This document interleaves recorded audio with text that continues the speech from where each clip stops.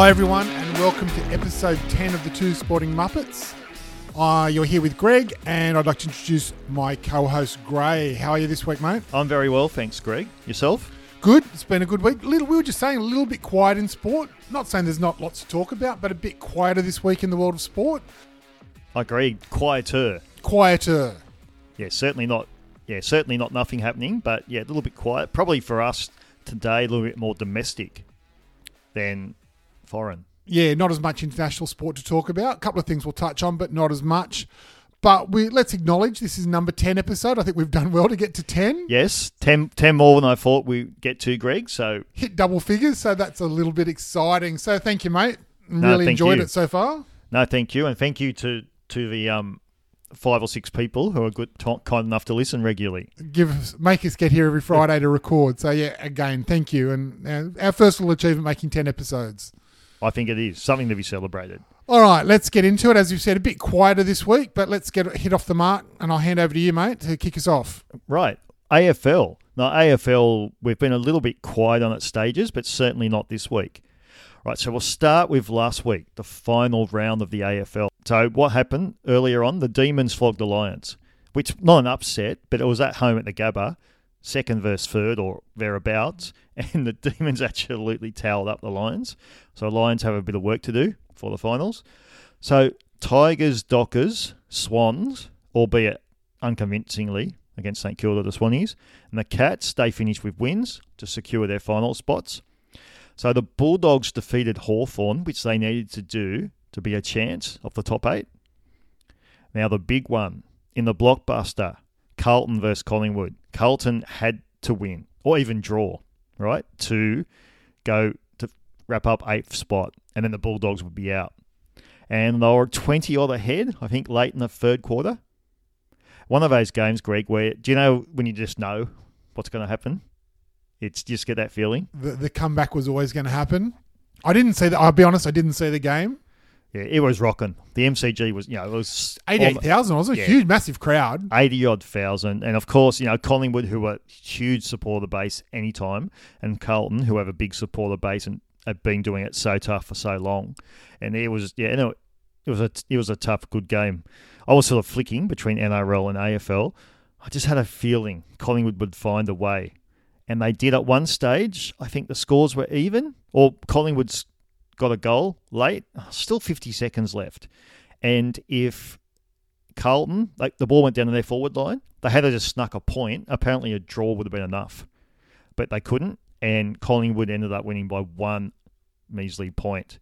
Meaning that, and while this was happening, the Bulldogs and Hawthorn played down at Launceston. Yeah, one of the Hawthorn home games down there. So they were at Launceston Airport, I believe, watching it on the telly. I did see that on the news, the team in the room watching the game while they're waiting for their flight back. And yes, and they were loud celebrations down at Launceston Airport when that result happened. So what it meant was the Bulldogs just edged out Carlton by, I think it was 0.6 of a percentage point. And Carlton miss out again. Another year of torture for the Carlton faithful. Look, they certainly are getting better, but you get good players like Patrick Cripps, who's a champion player for them, but he's not getting any younger. So look, I think they'll continue to improve under Michael Voss, but yeah, heartbreak for them. And look, even I almost felt sorry for them. Because like you said, Carlton and Collingwood are 2 teams I detest. But look, good season though. In all seriousness though, good season again, Carlton. Okay, almost, just not quite. I think I'll be very surprised if they're not playing finals footy next year. They seem to be on the cusp, as you said. And what was it, 0.6 you said? Yep. 0.6 of a percentage point to miss out. Cruelest of cruel blows for those supporters. But from what I've read and the bit I have watched, they certainly seem to be heading in the right direction. Particularly, though, their supporters who, remember that last week, they were in front of Melbourne with only 30-odd seconds to go. And so that was it. They were wrapped up the final spot. So they had their heart ripped out 2 weeks running. They had 2 chances, but they could have wrapped it up 2 weeks in a row and couldn't seal it at the business end of the season. So a bit of work to do there, I guess. Yes, unfortunate, but hey, it's the way it goes.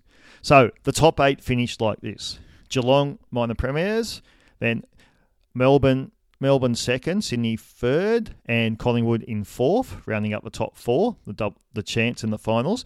Now, Melbourne, Sydney, Collingwood were equal points. It was just on percentage. So Melbourne had slightly about 3 point higher percentage than the Swannies, and Swannies was significantly higher percentage than Collingwood. So that's what sort of determined that. Then we had Fremantle in fifth, Brisbane Lions sixth, Richmond Tigers 7th, and Bulldogs 8th. So, look, good finishing. So what it means for the finals. So, Greg, I won't talk too much. We know both our feelings of the AFL taking a week off before the finals. It's just, I don't get it. And I know, New South Wales, deeper understanding of NRL and Flag Rugby League closer, but I was watching the Swans game, which happened to be the very last Swans St Kilda game, which I watched, and it happened to be the very last game of the regular season, and it was exciting. The St Kilda were out of it, but Swans, they had to win to make the top four, or they dropped out of the top four. Then if they won by a certain percentage, they could actually finish as high as second. So it made the game actually really exciting to watch, and really, it meant that the final 8 in terms of their order wasn't decided to that final siren of that final game. So it finished on a real high. Oh, buzz, yeah. And yet now it's just a down week because there's no games this week. No, it's just, they talk about momentum and everyone's ready to go. The fans will be just, chomping at the bit and nothing. Like I said, the players I'm sure would love it and the coaching staff would love it. But the only ones I can say, and I think we touched on this last week when we mentioned it, those players with those niggling injuries. But that said, probably most of the players have an injury or so and a niggle going on, probably appreciate the week off. But in terms of fan drive and enthusiasm, it just is a bit flat. Yeah. Look, the AFL, they traditionally have on the Friday night now, like this week, a sort of celebrity game or old plays where they get them out and they have a bit of fun at the MCG. And bush footy, a lot of finals around this time can drive out. But I just think it's just ridiculous, I think. But the AFL, that when they first introduced it, they said, yep, there was all the backlash, and they thought it'll be a 1 year only. But whether it's just arrogance or persistence, or whether the clubs actually do want it, I don't know. But it's just silly. Yeah, from a purely spectator point of view, it seems silly. It just the whole momentum just diminishes for 14 days basically, because you got the week leading in, the weekend off, and then the week leading up to when the games start again. It's just Anyway, they obviously have their reasons, and it must be worth their while to continue because, as you said, there's not even any talk of them getting rid of it. Doesn't seem to be. So here to stay for a while. So the actual finals next week when we get around to it. So we've got the Lions and Richmond. So that's an elimination final at the Gabba. Look, Lions, actually I had a quick look. Richmond are favourites, I believe, although it's at the Gabba. Because, look, really good top 8 too, because any team they get a roll on, okay, Richmond haven't been what they were a couple of years ago, but I think Dustin Martin's due to return soon. If they get on a bit of confidence and on a roll, who knows? Look, the Lions can play really good footy, but they're just fairly inconsistent. They need to get fire up a bit. Second versus third, so Melbourne versus Sydney at the MCG. That'll be a great match. Loser still gets, obviously winner straight to the prelim final. Loser gets another chance. Geelong and Collingwood, also at the MCG. Now, we'll talk about that in a second, but that's Geelong supposed home game at the MCG. And then the other elimination final, Dockers versus Bulldogs over in Perth at Optus Stadium. So, look, good selection of matches. The AFL, it's pretty much that. The only state not represented in the AFL playing fraternity is South Australia, which is unusual. Port Adelaide were actually predicted to go okay this year. Adelaide are rebuilding, as we know. Yeah, but South Australia not. So South Australia, you need to lift your game, boys. Yeah, it still shows that it's really heading towards a national league, but a genuine national league when even the northern states, Queensland and New South Wales, which traditionally haven't been as strong or as followed deeply the AFL, they're doing well. So, that AFL push into those northern states is working. I think so. Yeah, and it has been for a while, let's be honest. They're doing really well. In terms of, I'm not brave enough to tip, but look, Geelong, Collingwood, hopefully on form. Geelong are probably the best team at the moment on form, but Melbourne are starting to get back into their groove. Swannies are showing some good signs. Collingwood are just finding ways to win. Lost one, they lost the Swannies the other week, but 12 games out of 13. So very good, Nick. Look, in the Dockers got some good players, and the Bulldogs, if they get a roll on, like I said, they're probably very lucky to be there. Played some rubbish this year, but who knows? You can't. Were they 8th or 7th when they won the premiership? Oh, down the bottom, 2016. yeah.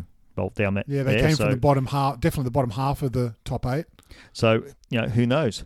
It's going to be a really good final series. Looking forward to it.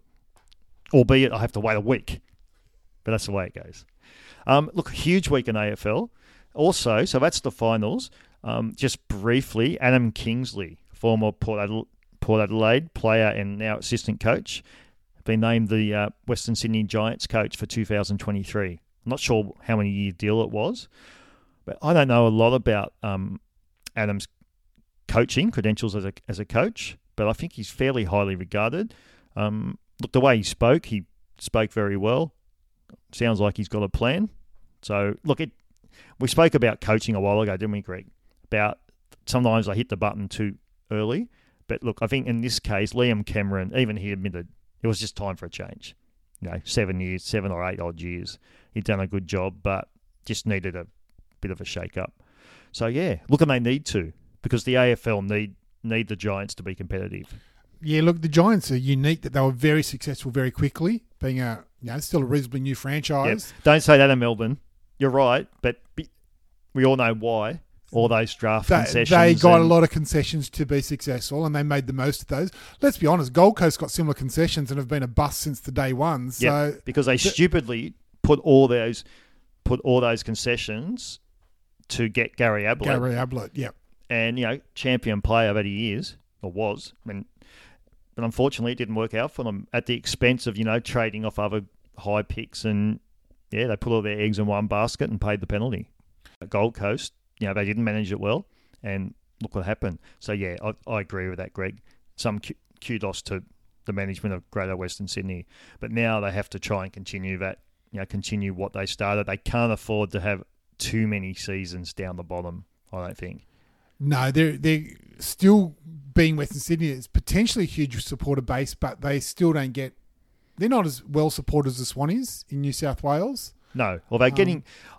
Funny you say that. I noticed though, because hail from Wagga to Riverina, where now it's Giants territory, where it's always been the Swans for years, and there are, I think, a lot, particularly younger kids, are supporting the Giants, which is interesting, and obviously.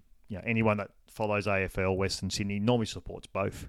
Really, still has a heart for the Swannies, but we'll go to the GWS games and support them and want to see them do well. Just to promote the sport. So, yes, good luck to the Giants, and we'll see how it goes. Last thing we mentioned before, Greg, Geelong home final at the MCG. So it's all about money, I think. Geelong, it's because they're playing Collingwood. Would they have? I know they have in the past allowed Geelong to play finals, particularly in the first week at GmbH, whatever it's called, down at Geelong. But this time, good old MCG. As I've said many times on this podcast, I'm an AFL novice, and I admit that. I just don't think it's fair. I think if Brisbane get a home final or Perth get the home final, and the Swans would have got a home final if they had finished second. Why Geelong can't use we were mentioning last week, it's a great home ground. It's a good size home ground. It's fairly modern. Yep. There's one stand being rebuilt, but the others have completed. So it's not like it's a small ground. Still get a good sized crowd there. Oh yeah. Under great conditions. I think, particularly as you just said, in the first round of the finals, I think Geelong should have got it at Geelong. Yeah. The fact that it's Collingwood, it means a lot of Collingwood supporters wouldn't have been able to get a ticket. I think it just would have been just the way cookie crumbles. I just think it's hugely unfair. Now we're not making as you said, they're not making the Lions play down at the MCG. That's right. No, I think all I can say is Geelong supporters have every right to be quite peed off about that. But it has happened before. But not all, as you said, that's been inconsistent as well. They have played some home finals in Geelong. Yeah, it just seems to me, Collingwood being the juggernaut they are, No, we've got to fill the MCG. And they will. And that's which the thing. they will. Yeah, you're right, Gray. They will fill the MCG. So financially for the AFL, that's got to be part of the decision-making process, surely. Oh, definitely. It's been very highly considered, I am sure. As I said, I'm making a few assumptions because I haven't actually followed it in the AFL media this week, but I know it happens just about every year when Geelong make the finals, which it shows you how consistent Geelong are because they normally do make the finals. Okay, now, huge week, as we said in AFL. We're not actually done, Greg. It was awards night during the week, the All-Australian Awards and the Players Association Awards. So for those who don't know, the AFL, not been an international sport, so it's not a fictional team, but it's basically a team that doesn't play anyone. I'm not sure whether they do the thing against Ireland anymore, but it's basically the best players in each position, and they pick a team, and always hotly contested, always hotly debated. But they can't pick everyone, and so this year had quite a few players who have made it before. We had one, Tom Hawkins, his 5th All-Australian, jumper, as they say, but some newbies. So going through it quickly, the All-Australian team for 2022. Defenders were Tom Stewart from the Cats, Stephen May Melbourne, Brandon Maynard from Collingwood, and Jack. They were the back pockets. Half-backs, Jack Sinclair from the St Kilda, Sam Taylor Giants, Adam Sard Carlton. In the midfield, Tuak Miller from the Suns, Clayton Oliver from Melbourne, Callum Mills is Sydney Swans. In the rucks, in the ruck and followers, we had Max Gorn from Melbourne, Paddy Cripps from Carlton, Lockie Neal from the Lions. Our half forwards, Christian Petruccia from Melbourne, Jeremy Cameron from Geelong, Shea Bolton from Richmond, and the forwards, or full forward pockets, Charlie Curnow, Carlton, Tom Hawkins and captain, Geelong Cats, and Tyson Stengel from Geelong as well, and the interchange, Mark Bleaclaffs from the Cats, Andrew Brayshaw from Freo, Isaac Heaney from the Swannies, and Connor Rosie from Port Adelaide. So, all really strong team. A little bit of, and it's happened before with the All-Australian, the captain, Tom Hawkins, was made captain. It doesn't captain his club. But, it's just a ceremonial type thing anyway, I guess. I was going to say, they don't play anyone, so it's only on paper, and it's acknowledgement where the number of times he's been selected and where he sits in the standing within that fictional team. Yeah, that's right. And it's something. And it's something to be celebrated. As always, a few lucky to miss out. Rory Laird, James Sicily, Tom Lynch, and quite a few others. But as I said at the start, you can't pick everyone. So, but well done to all the players who made the All-Australian for this year. Now, the Players and Coaches Association. Now, these awards, like in lots of sports, they're actually prestigious because they're voted for, well, the coaches won by the coaches, and the players. So whoever wins it's voted by their colleagues, their peers. So, and let's face it, at the end of the day, that's the appreciation the players value most, I'm sure. If you're being acknowledged by the players you're competing with and against week in and week out, that's, pretty high credit. Yeah. Rather than, the media, just muppets like us. Not us. We know that they're professional journalists and they're well paid and all the rest of it, but at the end of the day, they're not on the us. field playing. No, so very prestigious awards, these ones. So, the Coaches Association Champion Player of the Year, it was actually a tie. Clayton Oliver, who I believe is one of the Brownlow Medal favourites, and Tuak Miller from the Gold Coast. So the AFL Players Association MVP was Andrew Brayshaw from Fremantle. Rising Star and Best First-Year Player, this player won both, Nick Dacos from Collingwood. Now, Dacos, you probably heard the name Dacos, Greg. Mr. Magic, played back in the day, who was a champion Collingwood forward. And his sons both play now for Collingwood. Very, very handy footballers. Best Young Player, Jay Newcomb from Richmond. Best Captain, Scott Pendlebury from Collingwood. No surprise, he's been doing it for years. Most Courageous. Now, this is one I think that has a lot of clout. To be voted basically the hardest, gutsiest player, and that's Liam Baker from Richmond. So, all those players, very, very well deserved, and I know that they greatly appreciate being bestowed with those awards. Yeah, kudos to them. As you said, highest honour being acknowledged by your peers, the colleagues or peers that play with and against week in, week out, see the true performance on the field, not just distant observation. So kudos to them for being named in those positions, or with those awards, I should say. Certainly. So well done. So, Greg, that wraps up our AFL section. Big, considering there's no games this weekend, that's the biggest AFL wrap we've had. Biggest one we have had. But moving on, we'll move on to the NRL. As always, a fair bit happening. Do we have to talk about it? Look, I want to wind you up a bit. So, what can be said about your beloved Tigers? So 70. They were horrible. So the Roosters, Sydney Roosters, defeated the West Tigers 72-6 last Saturday. It was a debacle. The only try, I think, was an intercept. I know. I've tried to erase it from my memory. It wasn't intercepted in about the last 10 minutes of the game. I actually watched the game. Might have actually texted you a few times through the game. Yes, you might have. Didn't wind you up too much. It was hard to watch. And as a Tigers supporter, it would have been even harder to watch. Oh, it was awful. And just, the effort just didn't seem to be there.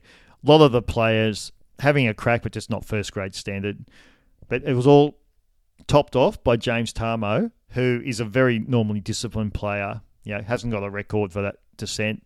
Gave the referee a mouthful, so got sin-binned, and then decided to turn around and give him another mouthful.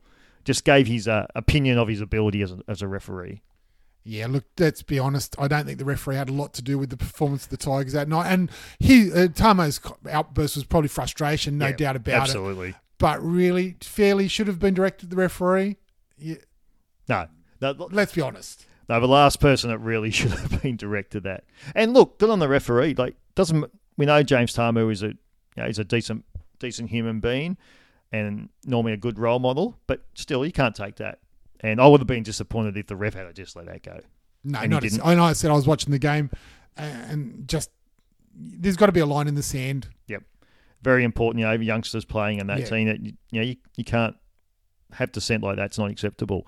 So he received a 2-game ban, and that was going to mean the end of his West Tigers career, which would have been unfortunate. So the Tigers appealed it, and he got downgraded to 1 game. So he will play in the last game of the season against the Raiders at Leichhardt. Look, I'm not going to get into it, Greg, but there was a little bit of debate saying, that being a good bloke thing, that's a dangerous precedent for getting let off a week. But hey, end of the day, judiciary made a decision, so he plays in the last round. Yeah, agree or not agree, got to cop it. That's the decision made, move forward. Now let's move on. Now, we mentioned last week, Penrith wrapped up the minor premiership, so well done to them, the JJ Gilberton Shield. Cameron Munster, you're getting sick of a great player. You're getting sick of hearing about these, where he's going, contract talks, where he's going. Look, we were talking before we started recording. Bottom line, he's going to end up with a huge payday. Whether he stays at Melbourne, ends up with the Dolphins, he's not going anywhere. I don't wherever think. He's going to get a massive payday for it. And I agree with you. My gut feeling says he's not going anywhere. I think he'll be in Melbourne. Yeah, I think it's just a mechanism to get more money for Melbourne to match it. Look, I think Braith Anasta is his well-known player and Fox hosts NRL 360. Kudos to him, I think. I think it's clever. That's what they do and get the price up. But I really don't think he's going anywhere. Even did you hear West Tigers were even supposedly in the mix? I didn't. Did you just almost drop the microphone? Didn't hear it, but I can imagine your reaction if you actually read or heard that somewhere. I think it was supposedly, of course, not substantiated anywhere. It was like it was 1.2, 1.3 million bucks a year. My young bloke was telling me, but I said, you could offer him $1 billion. Who would go there? Why would he go there? At this point, I think we touched on this the other week, and I don't want to get hung up just on the Tigers, but the problem they've got, one of the problems they've got is attracting players. How are they going to, at the current, where they are at the moment, how are they going to attract anybody? And they've suffered in the past by paying massive overs for players that get there and haven't performed at the level they needed. And weren't that good anyway? It's a vicious cycle, Greg. It is, because... And not just us, but it's Tigers at the moment, but other clubs. And so they pay overs for players that really aren't that good anyway. They're sort of second-tier players. But they have to do that to just show that they can attract someone rather than no one. So they do that, and look, it's been them in the backside. Josh Reynolds, Mbai, those sort of players. And, yeah, and they're still stuck, and it cost them a lot of money and still not doing any good on the field. But anyway, as you said, we don't want to dwell on the Tigers. Hopefully they can be competitive the next couple of games. There's 2 rounds to go in the NRL. Is the 8th sorted yet, or are we still... No, we're still fighting for 8th. Canberra still got a chance for 8th? Canberra do. Well, actually, the next thing I had to talk about was the Broncos on the slide. They are on the slide, yeah. And glad you brought it up. Go for it. So they lost last night convincingly. Got smashed. Was it 62 or 64 to about 6 or 8 or 12? They were really poor. Look, Adam Reynolds, their star halfback and organiser, went off early-ish with HIA, but they even looked like getting rolled before he went off, I thought. They played similar to last week, just not really switched on, and their defence is starting to look like the last couple of years. They've gone backwards. It wasn't that long ago we were, espousing the praises of the Broncos, how good a season they were having, and really looked cemented in the top 8, if not the top 4 they were or 5. top 4 chance for a long time. But now they're, as you said, conversations about missing out completely, which is a worry. So, in terms of a top 8, then. They are now, I think they're 2 points ahead of the Raiders, but because of that flogging, the Raiders only have to, if they win, they overtake them. So the Broncos can very easily miss the 8. Who have the Raiders got? Do you know who they've got? Yes, they've got this week. I'm trying to think who they've got this week. Last round is the Tigers at Leichhardt. You'd have to give them a really good chance to You'd have to. Although, ironically, remember the last couple of 5 years or so, when the Tigers continually finished 9th. Couple of games, the Tigers had to win their last game at Leichhardt against the Raiders. Bit of a pattern they play there, the last game. And the Raiders put 50 on them a couple of times. So I wonder if the Tigers, it might be time for a bit of payback. But I can't see that happening. No, on current form, I can't. Tigers got nothing to play for now, let's be honest, apart from pride. And you got the other team playing for a final spot. I reckon Ricky Stewart will get them up for that. I really do. Oh, so do I. I think it's, almost inevitable that they'll win that. In terms of this week, now, what you said though, Greg, just briefly, it's not just the Tigers, isn't it? People are saying disgraceful efforts, Newcastle, teams like that. But I will admit, it's such a competitive and physical game. Always has been, but even more so now. Teams that have clocked off mentally only got to be 5% below the standard required, and it's 50-point flogging. And we saw a few of those last week. So I think a few teams have switched off, ready for their end-of-season trip. Yeah. So I'm not saying it's excusable. No. At the end of the day, it's players' own performance, pride in the jumper and all that. But I do think these days it does get out of hand quicker on the scoreboard when that happens. But at the end of the day, they are professionals. The fans pay good money and all that. So, probably should be doing better than 72-6. Yeah, that's not first grade standard. Right, the Raiders, they play Manly at Brookvale. Oh, no, in Canberra, sorry, GIO. So Manly aren't going well, and they're out of the 8 now too, so you'd have to think that'll go to the Raiders at home. Well, $1.25 favourites compared to $4 for you'd have to think the Raiders will get up, and if Brisbane have already lost, they've already played this round, so Raiders could find themselves in 8th at the end of this round. Yeah, they could be. Yeah, if they win tomorrow, they will be. And playing the Tigers, that's got to be looking good for them. And the Raiders are a sort of team, if they get their act together, they can play good footy. So, going to be interesting next week. You could really easily see now, given you've just said that, with the Raiders got Manly and the Tigers the last 2 matches, you could really see Brisbane dropping out. Certainly. And I think it was Andrew Johns last night was saying the only problem with that for Raiders, it opens the door to them, but that's a pretty soft lead-in to the finals. Doesn't set you up well for the finals footy. Whereas in terms of quality opposition, Souths and Roosters next week and all that, some really competitive games. Is it Penrith and Storm tonight? I think it is Penrith and Storm. Yeah. So some really tough competitive matches up ahead. So, but anyway, you've just got to, as they say, it's a new game, the finals. You just got to make it. You can't You can't win anything if you're not there. No, once you're in the 8, then you give yourself a chance. And as remote as it might be, you've at least got a chance by getting there. So what's happened previously just doesn't matter. Not anymore. All right, so we'll look forward to this round of NRL and the next round. We'll have a chat in the lead-up next week. Your favourite stadium, Greg? Allianz Stadium? Don't start me again, please. I went on my rant last week. But, look, they've named... When we say grandstands, these modern stadiums, they're more like sections, aren't they? Because they're not the traditional grandstand where you have the signage at the front. No. It's one continuous stand around the whole field and well built. Not saying it's not well designed. Got my whinges about it, but in terms of stands and...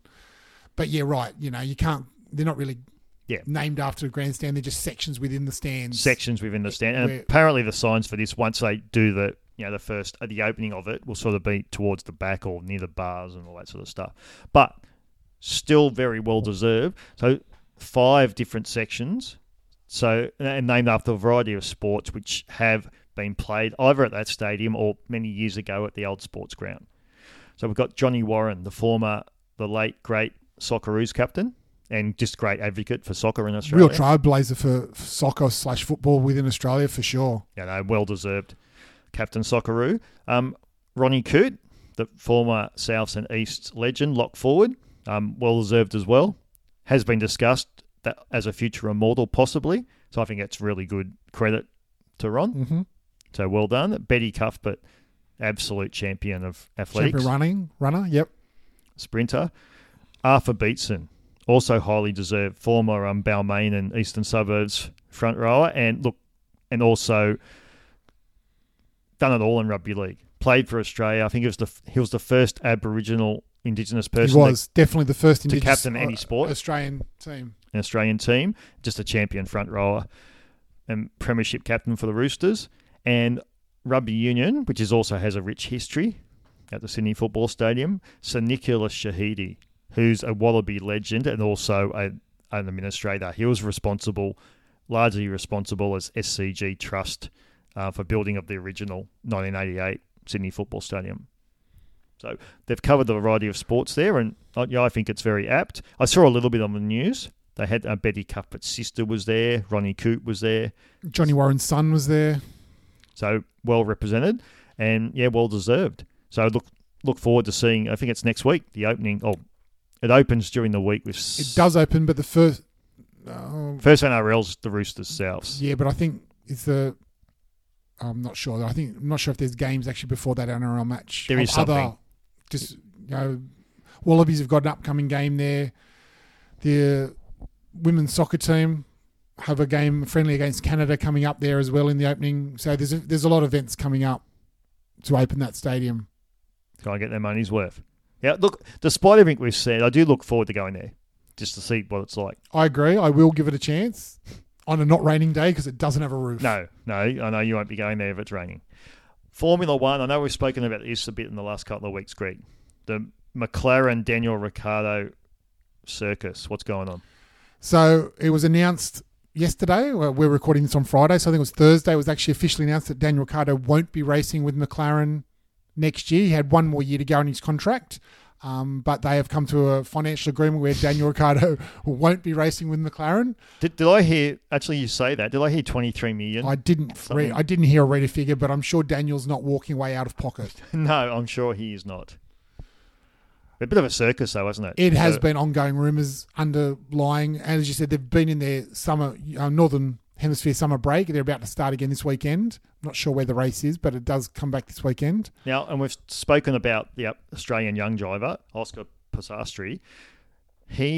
I'm assuming he's a replacement, but that's not... It's not official yet. That is the word, that Piastri will be named as Daniel Ricciardo's replacement, so Australian for Australian at McLaren.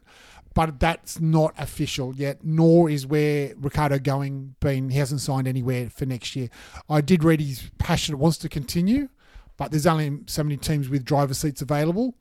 And I'm sure he wants to, he has won races. He's been quite successful in his career. So I'm sure he wants to race in a team that's somewhat competitive. So it'll be interesting to see where Daniel Ricciardo ends up. Yeah, I have a feeling he'll get a drive somewhere. I hope he does, because I think he's still got a few years to offer, and by all accounts, a very popular driver. Yep. So I'd like to see him continue, but it'll be interesting to see if Piastri is formally named at McLaren in the coming days or weeks. Yeah, it certainly won't be a surprise. Won't be any surprise when it happens, but yeah. Well, hopefully they get it sorted and all the speculation can stop. And we can get back to watching the drivers finish the second half of the season. That's right. Do the business. Now, cricket, Greg, just a couple of things briefly. Forgot to mention last week, we spoke about Collingwood, love or hate. This gentleman who's been 45 years, particularly a TV commentary, but Ian Chappell, former Australian captain, very popular captain amongst the players, announced his retirement from cricket commentary. Had been with the Channel 9 commentary team from the early days when Kerry Packer introduced World Series cricket, and he played for Kerry Packer's World Series team and then moved into the commentary box. Moved over to the Channel 7 more recent years when they signed the cricket contract after Channel 9. Bit of ABC radio. Very true.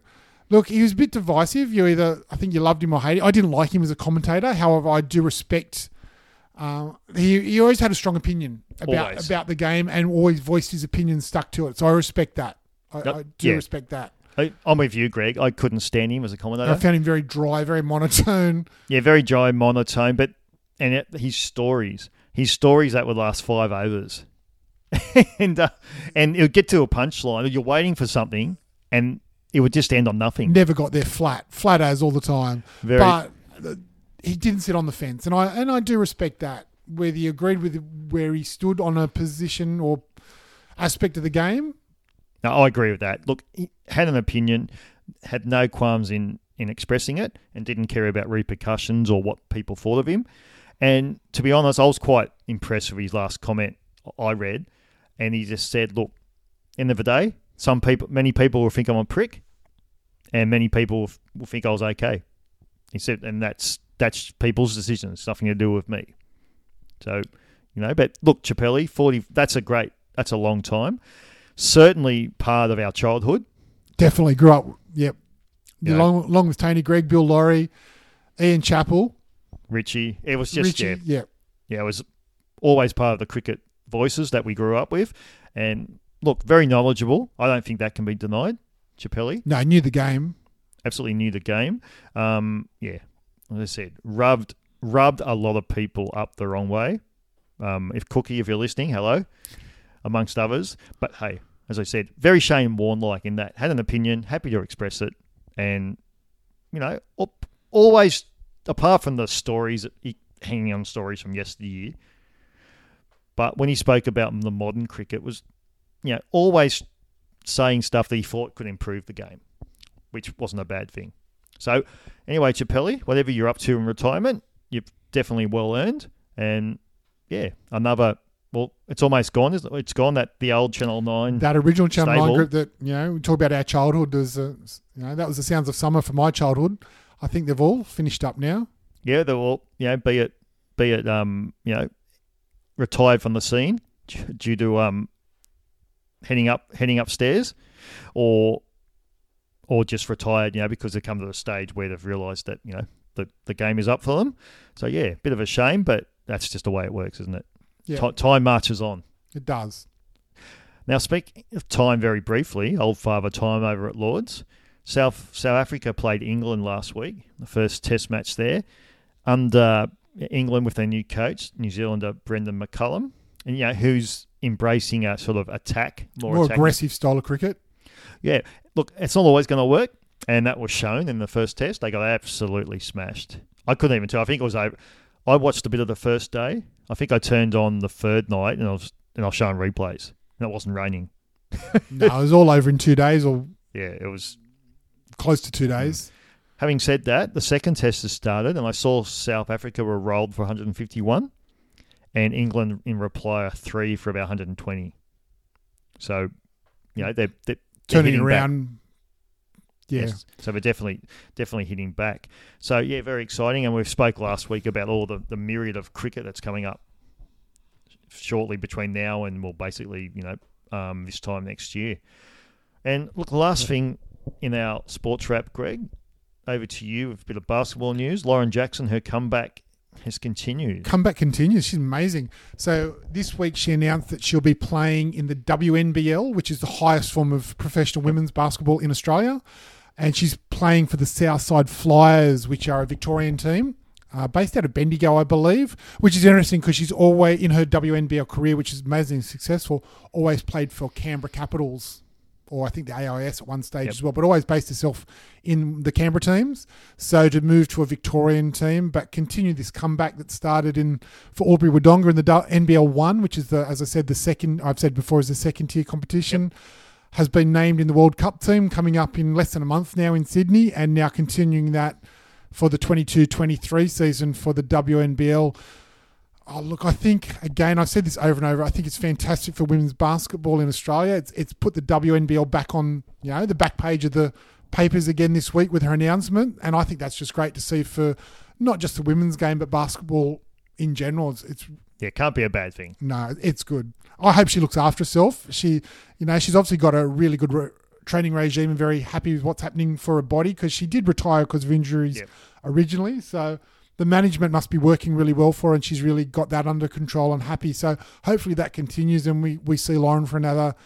It'll only be a year or two, let's be honest, but it'll get people into the stadiums again and really put 1 or 2 years. The WNBL back on the map, and I think that's great for the game. No, I agree totally. It cannot do any harm at all. And it's just well done to see, because as you've mentioned before, like, she's the GOAT, basically. She is. Not just of women's basketball, of Australian basketball. When you look at the history and her achievements, she's way beyond what any other players achieved or any Australian players achieved. So she is the GOAT, and will get bums on seats, and that's got to be good for the sport, and in particular women's game, and promoting that again in Australia. For sure. So I thought that was a great way to finish our sports wrap this week as we move forward. Yes, we move forward. Shortly we'll come to we've got a very short sort of look at, rather than history this week, Greg, I was thinking we'll just have a bit of a theme going. Yep. And I was thinking, if our theme, Shaquille O'Neal is in the country. He is. As you would have seen. Bit of a sporting talking tour. Yeah, so we might have a little bit of a chat across sports. We'll just bring up some names, big men. Being a huge human being that he is. Massive. Yeah, just some popular or some, very skillful big men who have, and women, not just men, who have graced the sporting field. Okay. We'll have a chat about that, and then we'll do our regular deep dive. So look forward to moving on. Look, we said it was a quiet week in sport, and famous last words. We've taken up 45 minutes of your listeners' time, so even a quiet week, there's still plenty to talk about. Always plenty to talk about. Right, Greg, next cab off the rank is we're going to do a quick follow-up from last week's history look, the Eastern Suburbs Roosters. And I've been talking to some people, had a bit of feedback. We just asked people to send in some names, some players that they remember from the Roosters. Some of them cult heroes, more than great players. Some of them just champion players. And we noticed in our little bit of extra research, the number one cap, so they normally give it to the fullback when a team sort of starts, Harry Jersey Flegg. And I'm sure you might know that name. Yeah, lower grade competition or younger, is it? Under 23s, under 20s, under something or others? Yeah, these days. I get confused. Harold Matts, Jersey Flegg, SG Ball, but it's one of those. Yes, I know one of the competitions leading into first grade NRL is the Jersey Flegg. I didn't know it was named after a player. I had no idea. Yeah, interesting. I'm not sure where the Jersey nickname sort of came from, but yeah, interesting. We mentioned a few last week in the earlier days. Obviously, Daly Messenger, being such an important part of the whole rugby league story. He was cap number 18. And I mentioned a bit of history. Dick Dunn from last week played in the early 40s, late 30s, early 40s. Some interesting ones, though, as we get through the years. I had someone mention to me players like from the 60s, John Peard, Bomber Peard, who went on, basically started using the bomb, hence the nickname, and went on, play with the Roosters and also Parramatta. I remember the name more from Parramatta days. Yes, Bomber Peard. He was actually halfback when there was controversy at the time because Peter Sterling, I think, replaced him. Because he was getting to the end of his career. Was Bomber, but also we spoke last week about how the Eastern Suburbs have changed. I think John Peard was a Rose Bay junior when Rose Bay had a footy team. And a feeder club to the... Yeah. So, I don't think... I think rugby league is long gone from Rose Bay. Don't think they've had a rugby league team for a while there in Rose Bay. No, just how things change. Look, someone that went on with great great sort of impact as a coach rather than a player, but Jack Gibson, player 418, he played 124 games for the Roosters, so you can see why you're so attached to them. Roosters man. Also, look, a bit of a slower period for them, sort of 50s, 60s. Now, 80s, sort of our era. 70s first, because obviously they had great success, particularly in those mid-70s. Mid to late 70s, yeah. Yeah, Arthur Beetson, Ronnie Coote, Elwyn Waters poached from the Souths, but also players like Bill Mullins, the father of Brett Mullins. He was a really, really strong winger, very durable, which some people find laughable because Brett Mullins was not known for that. Actually, quite the opposite. I remember my dad talking about how tough Bill Mullins was. Players now, the 80s, just some really, really strong, just well-liked, honest toilers, shall we say.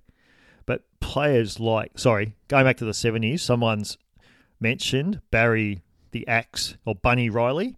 He ended up coaching them for a little bit. But also, I think, was that Bunny Riley the Axe as well? I think he was also known as the original Axe. Not a big man, but just a ferocious tackler. And he played 198 games for them. So really, really cool, interesting. We also had John Quayle, who I didn't realise played for the Roosters. I didn't know that either. Headed up the old New South Wales Rugby League for a long time. Yeah, very good administrator. Prior to the NRL days when it was New South Rugby League, which led into the ARL. But John Quayle was very successful administrator there in the 80s. Yeah, early 90s. Yeah, late 60s, early 70s, his playing career. I think mainly Parramatta he played most of his footy at. But he was there for a couple of years. Bill Mullins, we mentioned, 192 games. And remember, back in those days, it was 192 doesn't sound like a lot, but they didn't play as many games. They didn't play as many games back then. So that's a lot of games. Now, interesting, Bruce Ashford, who didn't actually play but must have been in the squad. I just wonder if there's any relation to Blake Ashford, who played for the Tigers later on and the Warriors. He was an Eastern Suburbs junior. I know that for a fact. John Gray, now 80s, more our era. We got that golden period of the mid-70s. Dick Fournette, who was a famous Parramatta player, also played for the Roosters. Now we get on the ones that are well known. Russell Fairfax. He was like the glamour boy, wasn't he? He was. Yeah. Who did he go after that? He was, because he was rugby union, Roosters. Did he go to Manly? I want to say Manly. Yeah. Pretty sure he did. Yeah, I think he did go to Manly.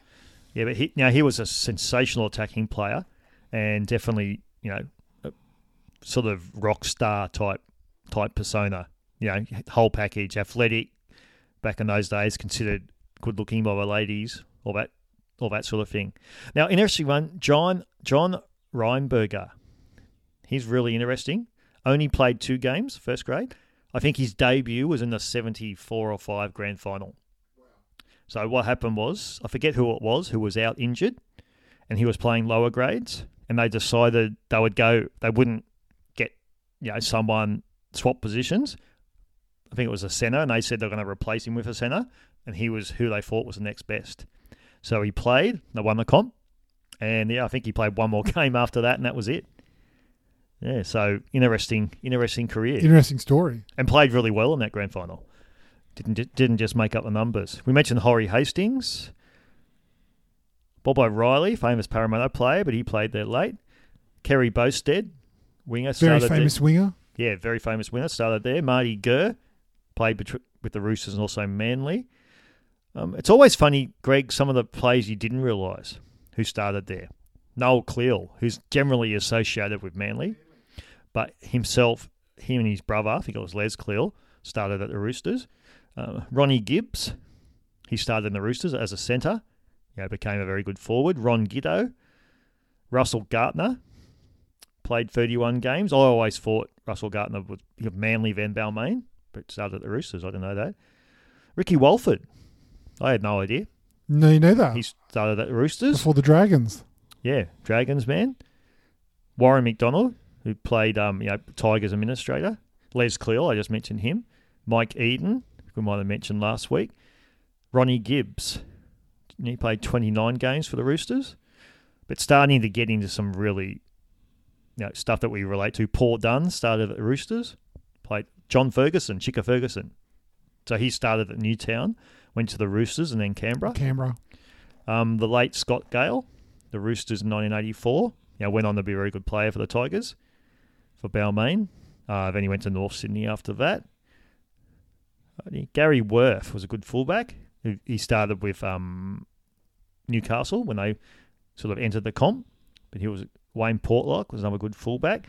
Now, Terry Madison, who generally people associate with Broncos. But he started at the Roosters in the mid-'80s. Also, the Axe, Trevor Gilmeister, was a Rooster. Played 96 games for them. I didn't realise he was a Rooster. I remember watching him at the Roosters. No, I had no idea he was a Rooster. He was it was very poor. The team was quite poor when he was playing for them, but he was always very good. David Truella was a very good player for a while. Hooker. Very popular player, Craig Salvatore. You remember him? Salvo. Very rugged front rower. Played over 100 games. Brendan Hall. Probably one of my favourite Roosters from that era. Really good 5'8". Just a really solid first grader. The famous line was, everyone used, if only he had a little bit more pace. If he was a bit quicker, he would have been a rep footballer. But just lacked that tiny bit of pace to be elite. But he was a really good player. 160 games for them. Slippery Morris, a couple of years at the Roosters. See, again, I didn't realise that. I remember him as big Dragons. Yeah. Dragons man. But didn't realise that he started at the Roosters. Anyone that listens to 2SM Sport, Brett Patworth, known as the Toff, he converted from Union for big money and just got injured all the time. Only managed 7 games. John Elias, who played for lots of clubs in that late 80s, early 90s. Pat Jarvis, another very well-known player. Another really good fullback, Rod Silver, played 92 games. He started his career there. But then he went on and with the Bulldogs, won a comp, which is great for him.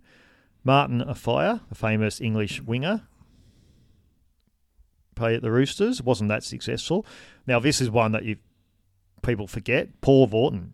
Finished his career at the Roosters. I think 2 seasons, if I'm correct, after a very successful career. That was sad, though, wasn't it? It was a sad way to finish off. Like you said, the second year particularly played really well, but he was just a Manly legend, and the fact that he still loves Manly as much as he does is credit to him, because they just absolutely just threw him to the curb. And he just did everything for that team. Would happily die for Manly, and yet that's how he was repaid. But unfortunate, but that's the way it goes. Terry Hill, at the time, this was huge, remember? It was Terry Hill when they brought in the draft. He didn't want to go to the Roosters. He was drafted to the Roosters, wanted to go, believe it or not, to Western Suburbs. Western Suburbs Bagpipe, yeah. And he won his case. It was deemed that it was unfair restraint of trade, and that was it. The draft was thrown out, and it's never returned. Professional rugby league in this country. Look, Luke Rickardson, we mentioned last week, 301 games. Nigel Gaffey, 110. Just looking at, obviously, now Brad Fittler. Now, he was the turning point, wasn't he? For the modern era of success, yeah. When he came over from Penrith. It was a really successful move. Adam McDougall, who remembers that? Obviously a great Newcastle man. Played a handful of games late in his career. Brad Fittler, 217 games. That's about 90-odd for Penrith. Mm. And he was, he's the modern day, he's the start of the modern day greatness, wasn't he? Yep. Everything that came with that. Look, and we could go on forever, Greg, but we won't. But, just a team that Anthony Minicello. Look, I think it just shows, one, they're a foundation club, so they've been around a really long time, and two, they've just attracted talent in different... They've had a couple of down periods, as you pointed out last week, but overall, hugely successful club in the rugby league world. And I think the fact they've been able to attract quality players with not having, more recently particularly, not having a huge junior base to draw from. So they've had to attract players to the club, which they've done really successfully. Yeah, done really well. I had no idea. Craig Fitzgibbon, 228 games. I didn't realise he played that many for the Roosters. No, I always thought he's playing for the Dragons as well. Yeah, that's surprising. Well, Adrian Morley, probably their best English recruit. He was just, he was feared, and rightly so. A couple of blokes walking out, headless blokes walking around still. With a typical English forward, he was really good. So look, and now all the way down now to Joseph Suwali, who he looks like poached from South, of course, just to keep that rivalry going. But JWH, Jared Hargrave, still going. He's played 271 games for them. So yeah, just Boyd Courtner, Daniel Tupou still going on 221. So James Tedesco's already played over 100 games for them. So yeah, as you said, Greg, they just keep attracting, keep being successful.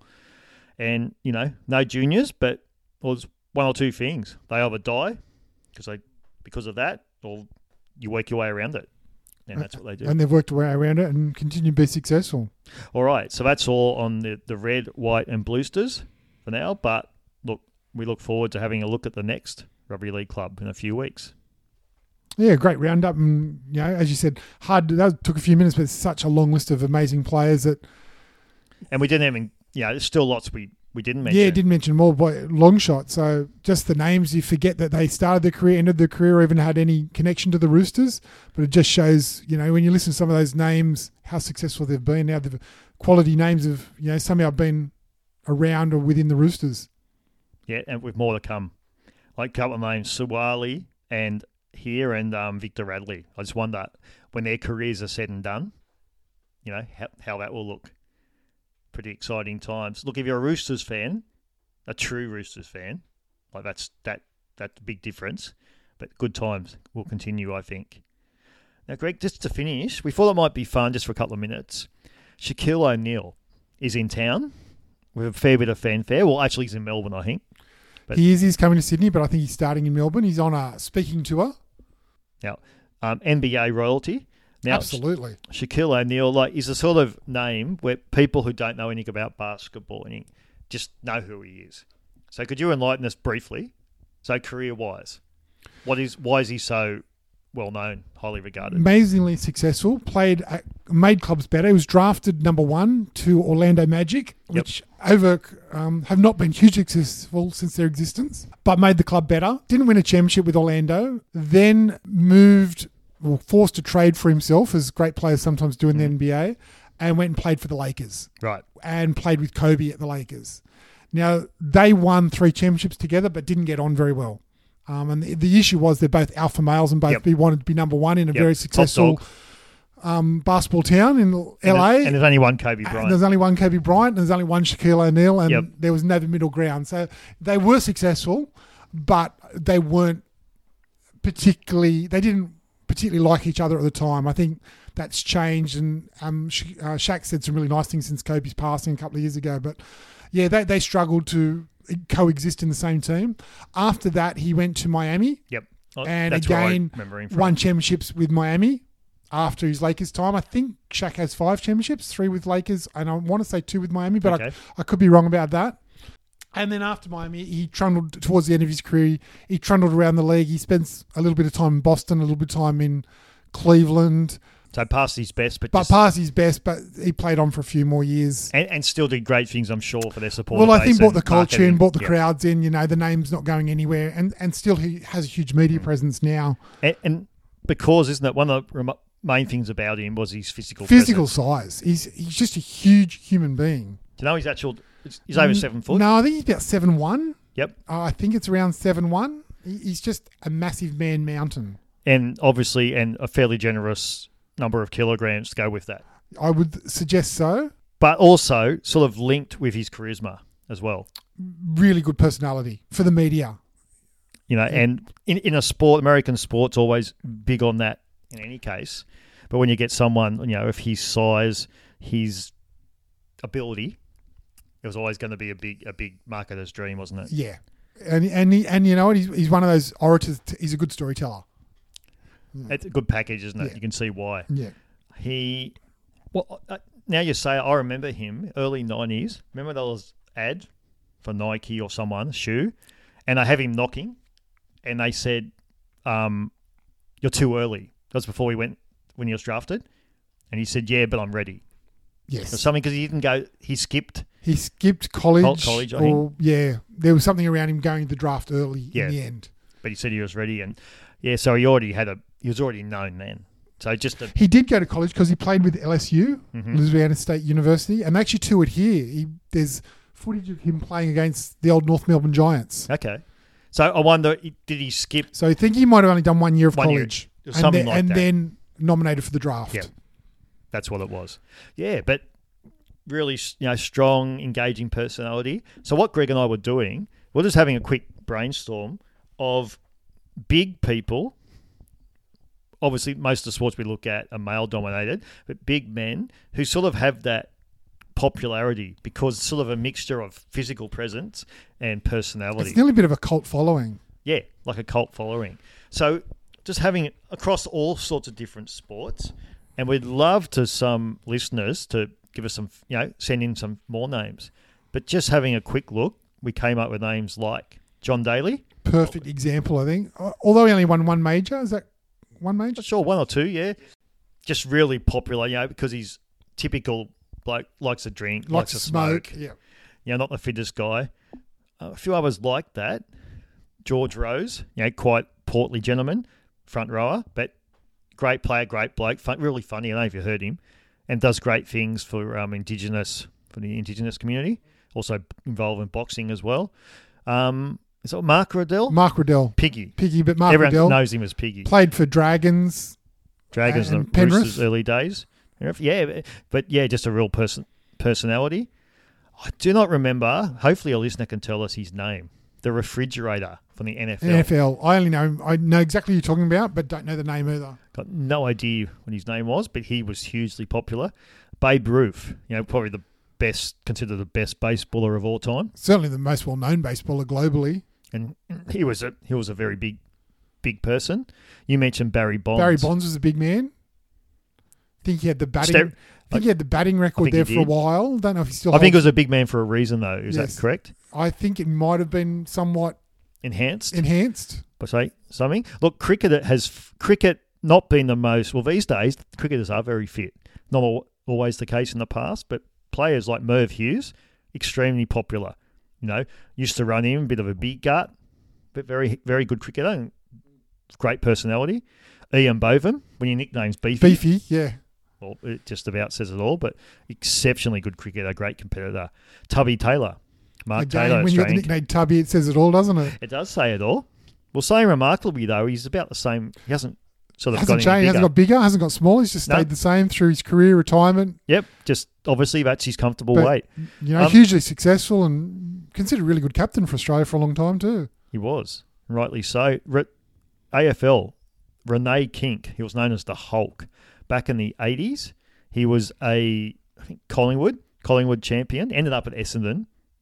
Collingwood, I think, showed him the door eventually, but just a huge, huge muscly man. And obviously the Hulk was a big TV series at the time, got that nickname. A few other big gentlemen who probably not as known for the sort of more, not prickly, but not, sort of interesting personalities, which rub some people the wrong way, some people loved, but great players and were big men. Tony Lockett, obviously, AFL, leading goal kicker, AFL, certainly just absolute champion player. Look, Dallas Donnelly probably should have been in that first list. He was just, very hard man, but just known as being a real character. One, not known for his playing that much, but a real character as well, David the Mule Hosking. He played for Manly or Souths for a while. I think Manly, back Souths and back to Manly. He was just known, apparently, he was up the Harbour RSL or whatever it's called up there, beer in one hand, smoke in the other, and playing the next day. Look, Willie Mason was, he was a big personality in the early 2000s. Very, very large gentleman. Ian Roberts, very, very big, now known just for his feared size, for his toughness for Manly. And his toughness. And, he's become an actor and a great advocate. The first, I think only, rugby league player to... He was the first rugby league player to come out as being gay. Yeah. So just broke down barriers. Very much so. Broke people on the field, and then break down barriers broke culturally barriers in following years. And there was, thought I had one more, but there's plenty others as well. That just sort of have that combination of personality and physical size. And there's plenty more of them, I'm sure. So if anyone wouldn't mind sending us an email, or how's our social media going, Greg? We're getting a few emails. We love the feedback. Yep. Got a few emails each week, which we really appreciate. So hit us up at 2sportingmuppets@gmail.com. That's number 2sportingmuppets@gmail.com. Any feedback, suggestions, ideas, clarification, questions, hit us up, because it helps us come up with some content for the show. And anyone, any more, if you could add to our list, we'll do that. We're happy to read them out next week. Love to, actually. All right, Greg, that just about wraps it up. It does. What we thought was not a big week in sport is we've ended up well over the hour again. So even when there's not much, we find stuff to talk about, always, which makes it fun. The beauty of sport. But as always, good luck to everyone's team. It is in Australia getting to the business end. The finals are starting shortly in football, which is always a great time of year. Springtime hits. If you're an AFL fan, enjoy your week off before the serious stuff starts next week. Or perhaps get out and watch some local footy. NRL, 2 weeks to go. Just about there's a few games that are insignificant, but the rest, lots of games that really matter. And they're going to have an impact on how that top 8 finishes. But whoever you support, I hope you have a great weekend. Thanks for listening, and we'll catch you next week. Thanks, Gray. Catch up soon. No worries, Greg.